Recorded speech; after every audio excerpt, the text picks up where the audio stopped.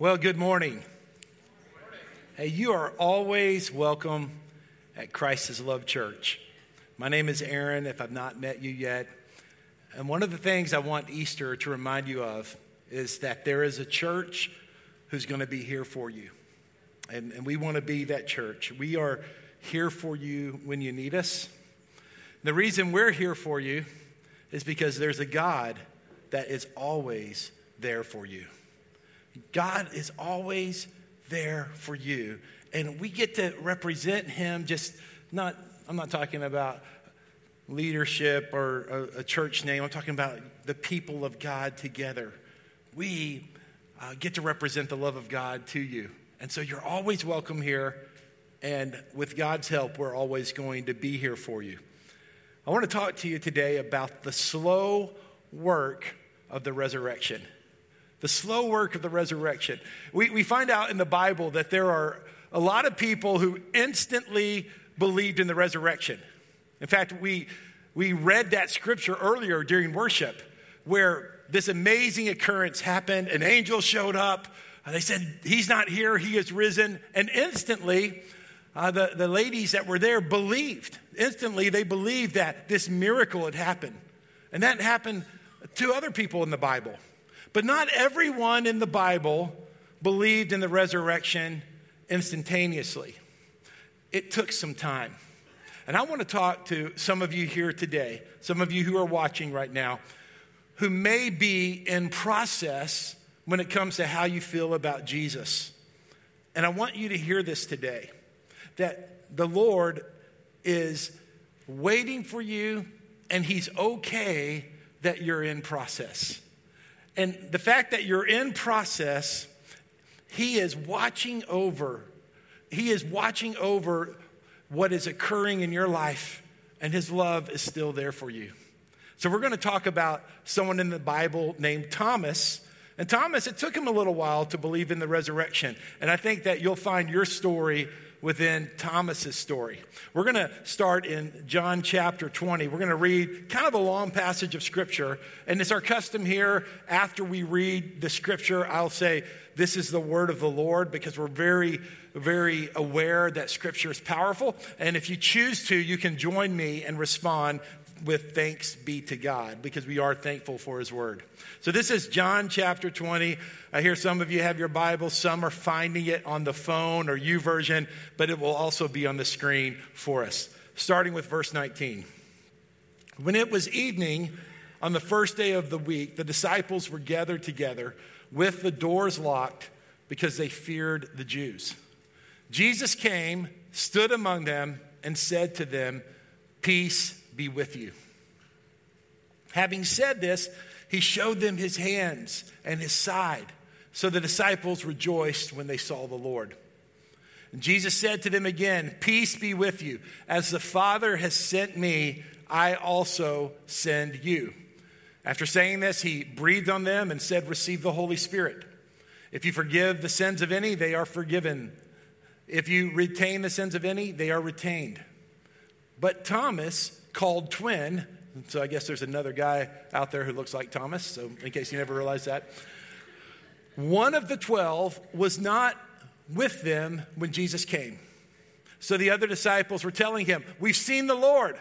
But he said to them, "If I don't see the mark of the nails in his hands, and put my fingers into the mark of the nails, and put my hand into his side, I will never believe." A week later, his disciples were indoor again, and Thomas was with them. And even though the doors were locked, Jesus came and stood among them and said, "Peace be with you." Then he said to Thomas, "Put your finger here and look at my hands. Reach out your hand and put them in my side. Don't be faithless, believe." And Thomas responded to him, "My Lord and my God." Jesus said, "Because you have seen me, you have believed. Blessed are those who have not seen and yet believe." And Jesus performed many other signs in the presence of his disciples that are not written in this book, but they are written so that you may believe that Jesus is the Messiah, the Son of God, and that by believing you may have life in his name. And this is the word of the Lord. Thanks be to God. Okay, I'm going to tell you 4 things about this passage. We're going to kind of break it down, and there are 4 statements that I think we can all relate to at some level, but for some of you, you're going to be like, oh yeah, this is me today. So here's the first statement. It's okay if you didn't encounter Jesus sooner. It's okay if you didn't encounter Jesus sooner. I talked to a lot of people. I've had the privilege of being a pastor for a lot of years. And I talk to people sometimes when we have coffee or private conversations, and there can be this, if you want to call it insecurity, or there can be this sense of regret with people who think, oh, I should have given my life to Jesus earlier in life. Or people who have said, I had an opportunity earlier and I didn't take that opportunity. And I also believe that there is this sense of exclusion sometimes that's not really real, but it's something people feel. It reminded me of something that happened to me when I was younger. Actually, my first real job was as a youth pastor. And so I left Dallas and I came here to the Nashville area. And that particular summer, my friends they were in their early 20s, man, they had a great summer without me. And they did all kinds of fun stuff. I mean, one of them, their little brother, played for the Chicago Cubs, and so they were going to Cub games around the nation. They were water skiing. They were having a great time. I was, taking kids to youth camp, which I was grateful for. I mean, it started my professional career, and that was cool. But they're going to concerts. They're just having this great time. Still to this day, I see that group of guys every few years. And still, to this day, that they'll talk about stories and inside jokes from that one summer. And I'm kind of on the outside when it comes to that. A wrong response for me would have been, oh, those guys don't like me. They really didn't want me there. They didn't care. They're just saying those inside jokes and telling those stories to make me feel like an outsider. But we've all felt that before. So it makes me think about Easter service today. You're here on Easter service, and there's some insider stuff happening here, right? I mean, there's like people are doing this thing right here, hands in the air. Now, I was doing that too. The Bible does say like 97 times to lift your hands in worship. So it's like a biblical good thing to do. But it's not a required thing to do. It's just something we can choose to do. But maybe you're here at church and you're thinking, I don't really want to raise my hands today. And then church people get real emotional. We get emotional about Easter. And as we have reason to be emotional about it. But maybe on Easter, it doesn't feel emotional to you. And you're like, well, I believe in Jesus, but I'm here today. I've got my coffee. I'm ready to have this experience. But it's not like this deep emotional reaction to you. Perhaps you see everybody with happy face, like, hello, we're at church, and everybody's happy, and you don't feel happy on this particular Sunday. Or maybe it's just a little odd to be at church, and it feels a little awkward to you. Here's a wrong reaction at this point. To say, oh, all those people, they've known Jesus a lot longer than I have. They had their chance earlier. And to wrongly believe that somehow you are excluded or you're not part of this. I want you to hear this today. The fact that you're sitting in this room, the fact that you're watching the screen right now, God has chosen you to hear this message. God has chosen you to have this experience. And God is after you. He's after your heart. And you're not someone who is so late that you can't be a part. Thomas could have felt that way. Look again at verse 24. It says, Thomas, called twin, one of the 12, was not with them when Jesus came. We have that just happens sometimes. Sometimes people we grew up with, they may experience Jesus quicker. Some people may have had parents who introduced them to Jesus and you didn't have parents who did that. Maybe it's your spouse who has given their life to Jesus and it happened before you. Just because it didn't happen to you sooner doesn't mean God loves you any less. He has set his love upon you. He has set his heart towards you. He has set his attention upon you. Here's the second statement. Second statement is this. It's okay if you reacted wrong. It's okay if at one time you reacted incorrectly to Jesus. Thomas did the same. We look at verse 25. Some of the other disciples were telling him, we've seen the Lord. We've seen the Lord. It's Easter. They didn't say that then, but they said, we've seen the Lord. He's alive. He's resurrected. Now, Thomas says something, and this can be interpreted different ways. You could actually interpret this as a very positive thing, what you're about to read with me.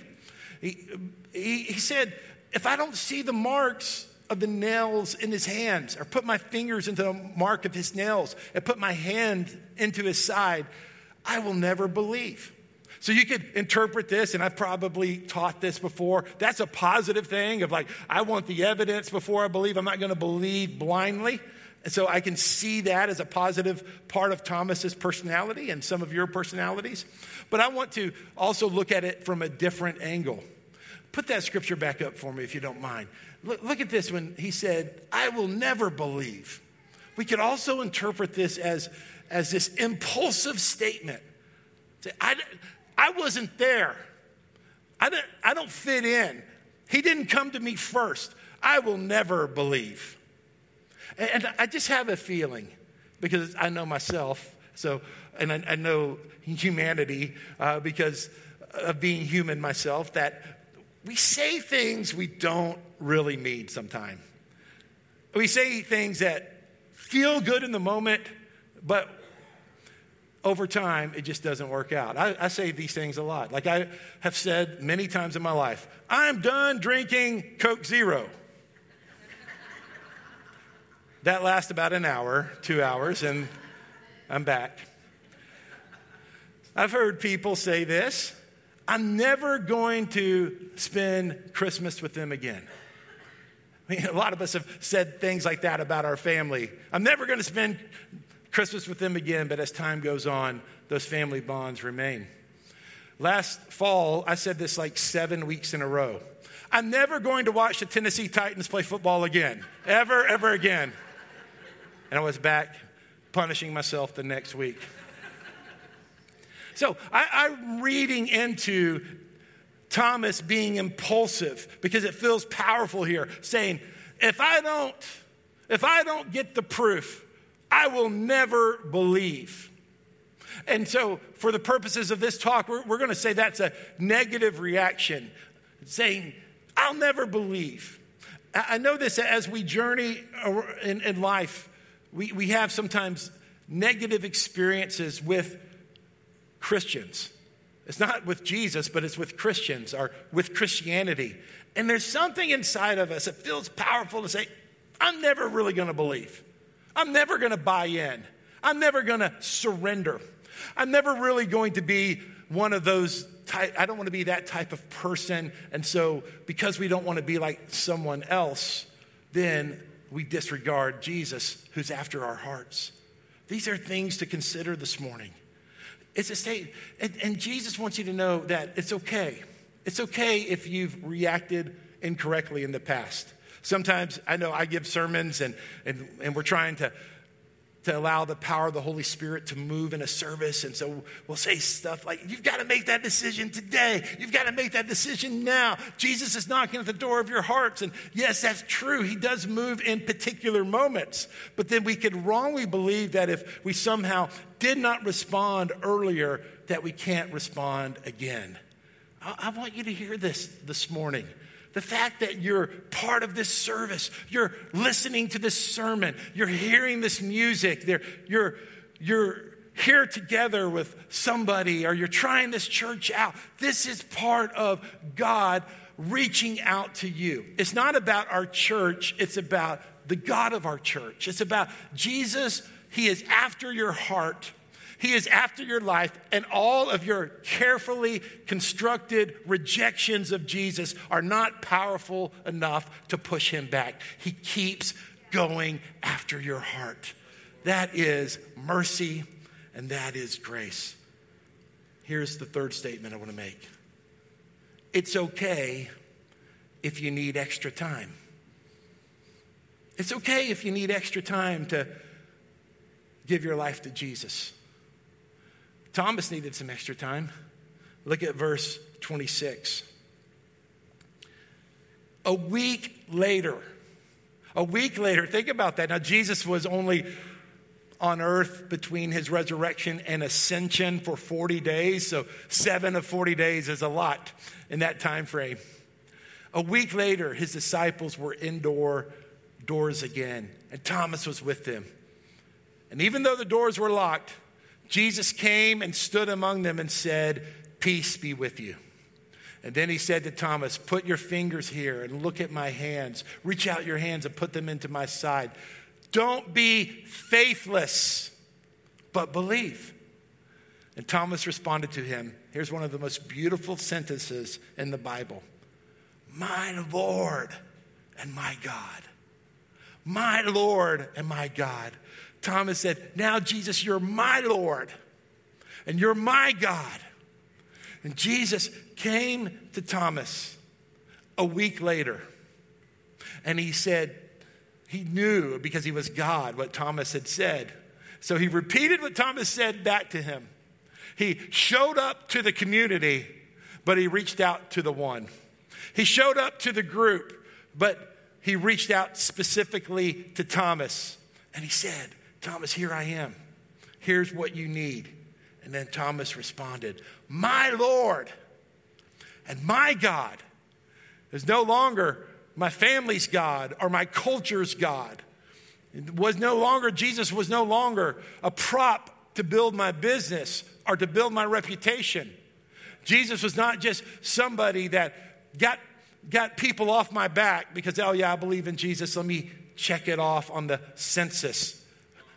He now said, "My Lord and my God." It was a week later. Let me ask you this. What is your week? How long has it been for you that you've put off really knowing Jesus in a relational way, as a friend, as someone who's part of your life? Has it been a decade now? Has it been a whole generation? Has it been a lifetime? And you keep rejecting Jesus. It's sometimes a sophisticated, subtle rejection. Not one that would cause you social isolation or cause people to look down on you. You'll give Jesus a nod here or there. But can you say like Thomas, "My Lord, my God," not my spouse's God, Sumner County in North Nashville, "my God and my Lord." And this is what Jesus wants you to know today. The only reason that it's okay that you need extra time, and it's okay that it didn't happen sooner, and it's okay that the delay has come and you resisted an opportunity. Here's the only reason it's okay. And here's a fourth statement today. It's okay because the resurrected Jesus is here and is kind to you. I want you to hear this. You may not have been presented the kind God that we have. Our God's full of kindness and mercy. For if he was not full of kindness or mercy, I wouldn't be able to stand before him. But he is full of kindness and mercy. Let's close up this part of John 20. And Jesus said, "Because you have seen me, you have believed.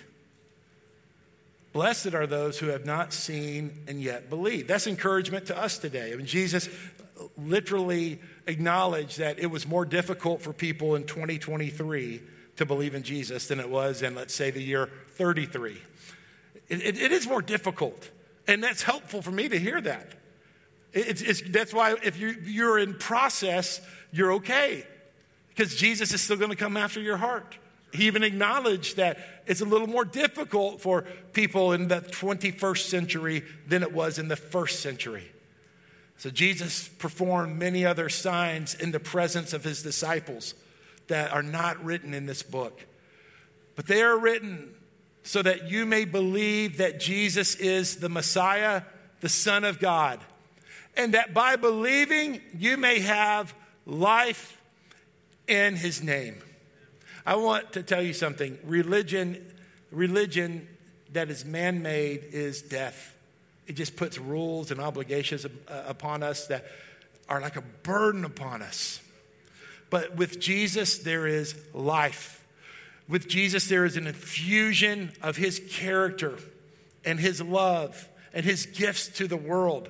And when you are able to say like Thomas, my Lord and my God, then you're no longer mimicking the religion you see. You're letting the life of Jesus transform you from the inside out. He changes you. He doesn't change the way you look. He doesn't change necessarily your personality or your interests or your preferences. What he does is he changes your soul, the part that he can only touch. And that's all because of the mercy of God. I want to share 2 more scriptures with you. Titus chapter 3, starting with verse 3, says, "For we were once foolish, disobedient, deceived, enslaved by various passions and pleasures, living in malice and envy, hateful, detesting one another." That's a pretty bad list, isn't it? But when the kindness of God, our Savior, and his love for mankind appeared, he saved us, not by works of righteousness that we have done, but according to his mercy, through the washing of regeneration and the renewal by the Holy Spirit. I want to invite the worship team to join me up front. And then our ushers, I want you to position yourself to distribute communion today. Most of you, likely you received a communion pack when you walked in the door. This self-contained little plastic pack. It has the bread. It has the cups. But as our worship team is getting in position, our ushers are going to walk down the aisle. And if you want to take communion today, and everyone is welcome to take communion and did not receive those individual packets, they'll be walking by you here in a couple of minutes, and you can just acknowledge that, and you can get that. They'll get that to you. Before we take communion, if you don't mind, don't take the bread or cup yet. Let's do that together. I'm going to lead us in a prayer together. So come on down, ushers, and y'all can begin to work your way through the congregation and seeing who needs that. And we'll have a chance to work together. The second scripture I want to share with you is this. Romans chapter 2, verse 4. Don't you see how wonderfully kind, tolerant, and patient God is with you? Does this mean nothing to you? Can't you see that his kindness is intended to turn you from your sin? Hey, this is the Lord's mercy on us and his kindness upon us. Some of us have disqualified ourselves. We've said, I'm not qualified. I'm not on the inside. I didn't learn about this early enough. You might think I had a chance earlier and I rejected that chance. And because of that, you have written yourself off.